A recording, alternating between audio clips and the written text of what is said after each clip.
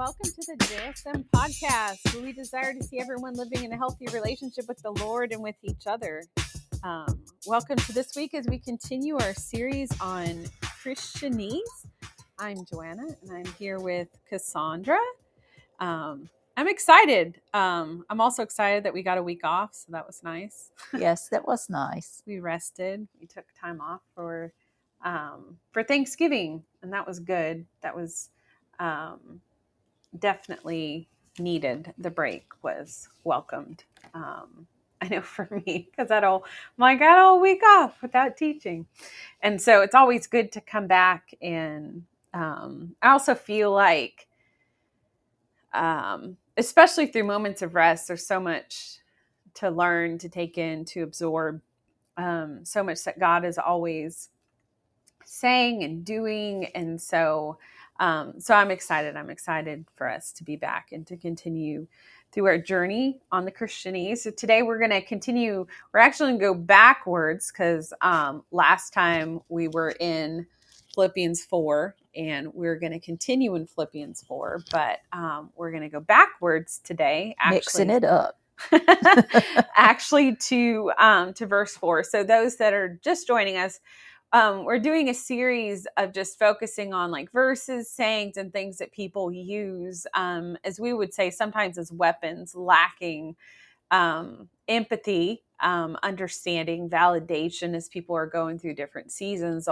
People throw verses out and things like that. And I find often those things are actually really unhealthy and not how God intended for things to be. And so last time we talked about Philippians 4:13, I can do all things through Christ who strengthens me, and what that means. And so today we're going to go back and talk about a little bit earlier part in that same chapter. And so we want to kind of remind everybody that all of these, many of these books in the New Testament are actually letters that were written to specific people, specific churches, for specific times and places, but we can stand back in observation and learn a lot through this process, because a lot of times people are like, well, he wrote it to this person, why does it apply to me? Well, there's still so much truth and wisdom as even a starting point in context of beginning to have discussions about things, because we're seeing, a lot of Paul's relationship with the Lord on display, just like going through a lot of the Old Testament. We actually get to stand back as an observer in a lot of different people's lives. Well, here we get to hear Paul's actual thoughts at different times and different things that were going on in different churches that they were experiencing. So saying all that, so let's start. Let's look at Philippians 4, verse 4. We're going to start in verse 4. We'll see how far we get, because this is a chunk of verses that sometimes we've heard individual verses in this. Sometimes we've heard parts of them.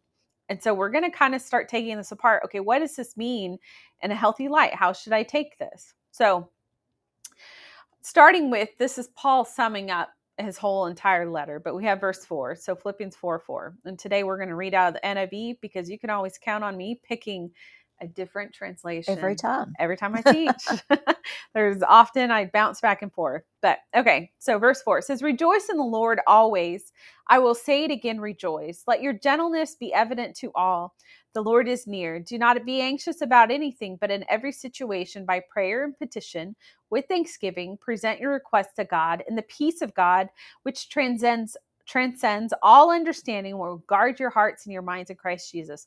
Finally, brothers and sisters, whatever is true, whatever is noble, whatever is right, whatever is pure, whatever is lovely, whatever is admirable, if anything is excellent or praiseworthy, think about such things." And we're just going to kind of stop there.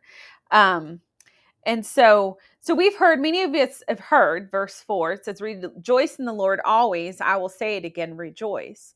And so a lot of times when that verse is used, it's usually if somebody's walking through like a difficult season or having a bad day, somebody's like, scripture says you're supposed to rejoice in the Lord always. Again, I say rejoice. And you want to throw something at them sometimes because you're like, that's not where I'm at right now. I'm not in the rejoice moment. So it's like, okay, so let's take this apart. And I think it goes back to one of the big things we talked about last time is growing in our relationship with God. And I think to even get to a space where somebody can truly rejoice, let's say in the middle of a really difficult season, there has to be a greater depth of relationship that somebody has with the Lord. And Paul is displaying, we see the things that he's teaching. So it's not like, I don't see evidence that Paul was like this avoidant person, that Paul was not in reality, that he's sitting in prison at different times or under attack.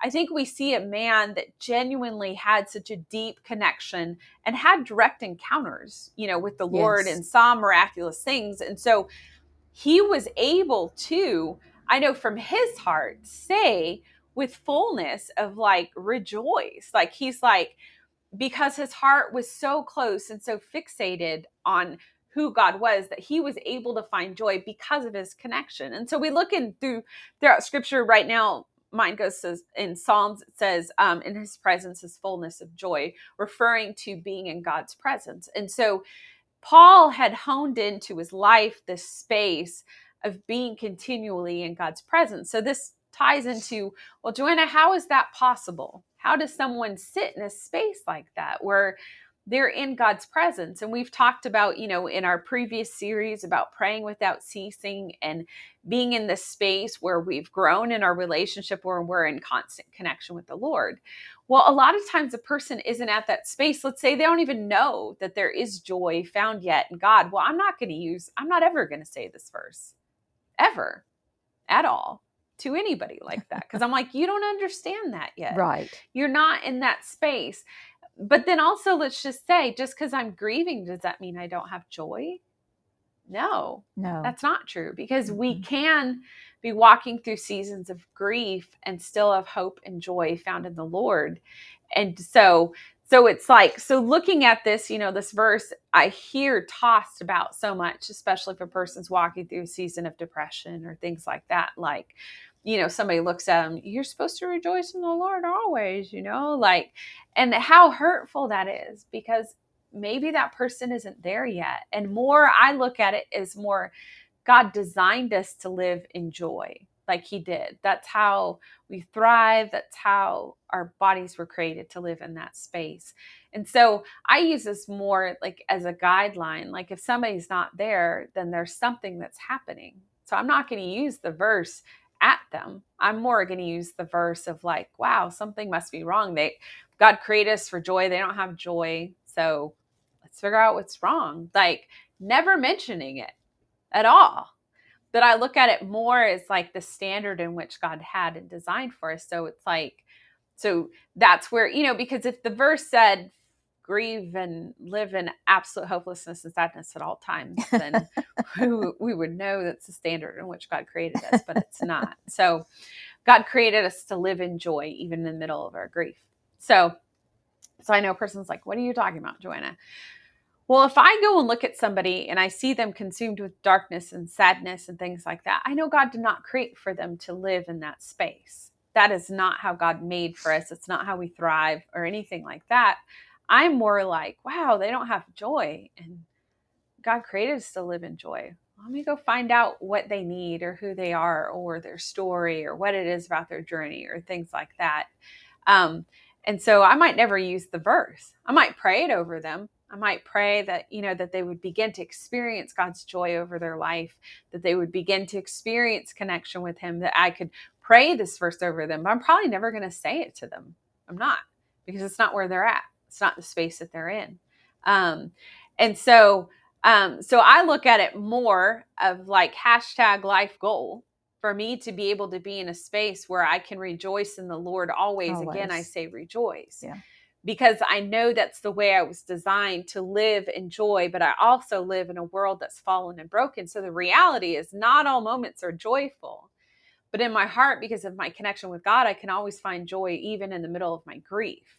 So those who know me well enough, you can find me laughing and crying just as much all in the same moment because, and everybody knows, because of my connection with God. So does that mean I do not grieve? Does that mean that I do not look at the brokenness of life? Does that mean that, no, I say I have lots of joy because I cry really well too when it's needed, because this life is broken. There are moments that need to be grieved. There's moments that are just horrible, like that this world is broken. We live in brokenness. We experience brokenness. And so, but I don't ever speak these words over people that are not in that space yet. But I can picture, let's just say, hopefully it's not our future in our lifetime, but if I'm sitting there, let's just say chained up for the gospel somewhere, I might look at the person next to me and be like, remember, like talking about like when Paul was in prison or Paul was in these spaces, like he found joy. And as a reminder, okay, so that's a very real reality, but most of the time, no, this verse should not be used as a weapon. And a lot of times when it's said to a person, they feel like something's wrong with them because they are sad and that they need to just like stuff it, fix it, do something with it, or they walk away from God. They're like, God doesn't care about my sadness. He only wants me happy, and it's like, I don't know how to be happy. So I guess I can't go to church. I mean, sadly, that's what ends up happening with a lot of people. They find themselves stuck and they don't know what to do, and give you a moment to talk. Yeah, I just had a thought that I wanted to bring up. Do you think that a lot of times people use verses like this because either they don't know what to say or because they don't want to be bothered? I know that sounds awful. But yeah, I'm going to fix you real quick. Yeah. I'm going to throw a scripture at you and yeah. you're y'all better. Yeah, and maybe not because they don't want to be bothered. Maybe if it's someone at church, excuse me, maybe it's because they don't know what to say to fix it. And they say, well, this scripture is in the Bible, so I'm going to say this. But it doesn't. I think we need to be aware of that, is the reason I'm bringing it up. And I think we need to be aware that we don't always have to say the right things. I mean, we can even say, I don't know what to say. I don't know how to fix this, but I will sit here with you and I will listen and I will pray with you and I'll hug your neck or, bring you a casserole. We Southerners are really good at casseroles. But connecting with somebody. Yes. Like in their story of understanding what happened to their joy. Did they ever have any in life? Like, what are they experiencing? And like sitting with them in that space of connection, and hearing their story and, and realizing that sometimes people are so far from this place of being able to rejoice always and being able to live in that space because they've never seen it done. They don't understand how to get there. They don't even know that it's even a goal, right. And it's like, and I see her, and I think the big thing too, I want to encourage people, it is a goal. Make it your goal, to where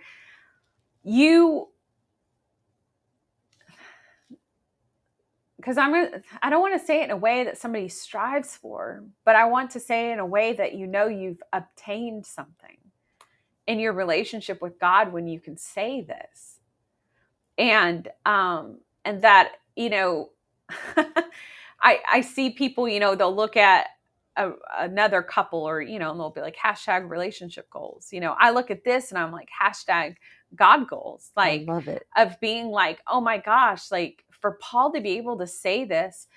And like we've been emphasizing, and even when as we're going through Psalms and everything, it was the depth of relationship that these people had with God that made it so Paul could say this. It wasn't like people heard this from Paul and were like, Paul doesn't live that. Paul's not like that. No, like you see an evidence of it through the stories with the guards and things like that. Yes. They're like, you are so different, Yes. What is it about you? Yeah, but yes. It was because that was the type of relationship that Paul had with God that he had grown to. And I don't believe it was a forced thing, because that's the other thing. People read this and they try to force the joy. No, the joy comes from that, being in his presence. And that goes back to a life of prayer and connection with God that creates this. It just exudes from a person because you hang around them and you're like, who do you hang around all the time? And they're like, I hang around with Jesus all the time. Man, because you're different. Like, it doesn't feel forced. It feels natural. There's just something that flows out of you, and that was the type of relationship that people saw. So for Paul to say this, he exuded this. That was where he was at. That was the type of connection that he had with the Lord, was as such that when he's saying this, people are like, oh, wow. Hashtag relationship goals. Like, I want to know God the way Paul knows God. Like, I want to understand God the way Paul understands God. Like, wow. And now this puts us all into a different light. Now hearing all this, because this is the context, this is the heart in which this was written to. And then don't get me wrong, nobody likes a grouchy church. So I'm sure there's this encouragement of releasing some old ways of life where Paul's like, toss those things aside. Like, nobody's going to want Jesus if you don't even look like you want Jesus. It's like there is that exhortation, that encouragement of like, find joy, look for it, look for that type of connection with God where you're experiencing this. And so he's encouraging them because of whatever they're going through, they're experiencing at the time, that he's saying like, I'm with you. I'm with you. Don't lose sight. And so now we look at it in all the context. So the next time somebody throws this verse at you, it's okay. You can trip them. Oh, I'm just kidding. I'm totally kidding. You just be like, hush, because I think we should ask them, what do you mean by that? Can you explain that to me? How do you do that? Yes. And I think it's good to ask somebody how they do that. It's good to be asked that too. And if somebody says they don't know, then they're probably living. And people don't realize there are so many Christians I can see that are highly avoidant of their emotions, and they think they're doing this. And that's what's sad. They've shut off themselves. And that's where it's like, that's not what God's calling us to do. He is not calling us to shut off certain part of our emotions where we're only living in this space. That's not what he's asking That's of a us. very good point that needs to be made. Yes, because I've seen so many Christians that have not dealt with their stuff. They're highly avoidant of anything emotional, because they just want to rejoice always. Yes. I'm not going to think about anything bad because I'm just going to rejoice. Yes. And I'm like, that's not what he was talking about. Not at all. Like, because you see throughout the letters, like Paul had to work out his stuff. God didn't ignore Paul's issues. And you see that. Like, if you start looking at the letters, the fun thing, so this is fun to look through scripture through different lenses and noticing different things. So like I'm saying like, go and study all of Paul's letters and just look at Paul. Don't look at the people, just look at Paul. Look at his, and you start to see things. And then you can go through the letters and look at this and look at that. But you see, Paul had to, and you notice this, Paul had to go through his own process with the Lord. He was working through his own stuff, his own life, his own things, because he came from a space of attacking and destroying Christians before, and so he's going through his own stuff. And so back to what I was saying, a lot of times people will say this verse and they're what I call avoidant people. And they think that that's what they're doing. And I'm like, but it's not genuine. And we've all met people like that. We're like, it's not genuine in you. It's like this forced rejoicing. You ignore everything, and it's just like, it doesn't feel real. There isn't this like depth of passion in your life in saying these things. And so this doesn't mean that God wants us to be emotionally avoidant. It doesn't mean he wants us to be relationally detached, because hashtag we've achieved it. It's just like, no, that's not even what Paul's asking of them. That's not what he's saying, like at all in any of that. And so it's important for us to pay attention to these things, because this rejoicing, like we go back to that Paul's talking about and that we see in his life, was something through the depth of him. It wasn't just a surface level. It wasn't that Paul was being avoidant. It wasn't any of that. It was like a genuine, because the type of connection that he had with God, that he was able to experience these things and to stay in this space in which he was living in. And so it's important for us to emphasize that. So we're not sitting here telling people turn off part of their emotions. We're going to only cover we're not going to dive into the rest of it. We'll have to do it next week because the next part goes so much deeper, but we'll do verse 5 real quick. It says, let your gentleness be evident to all, the Lord is near. And so, here again, as we're going throughout this, he's talking, much of the way I look at this in a lot of Paul's letters, he's like talking to, I look at my kids as I'm teaching them, as they're little, I'm like, gentle, we're going to be gentle, and they're learning, as he's writing these letters, God's way of life, and so we have to realize some of these people that he's writing to are warriors and fighters and like all these things, people that we don't always necessarily see in our lives. And so learning to be gentle was probably a new and profound thing. It was like, you mean don't go and like bulldoze everybody around me? I mean, they're understanding that these are new concepts for some of these people and realizing, yes, God is gentle. He is a gentle God. He wants you to be gentle. Like that's his heart, learning that, experiencing that. And, and then he goes on and talks about the Lord is near.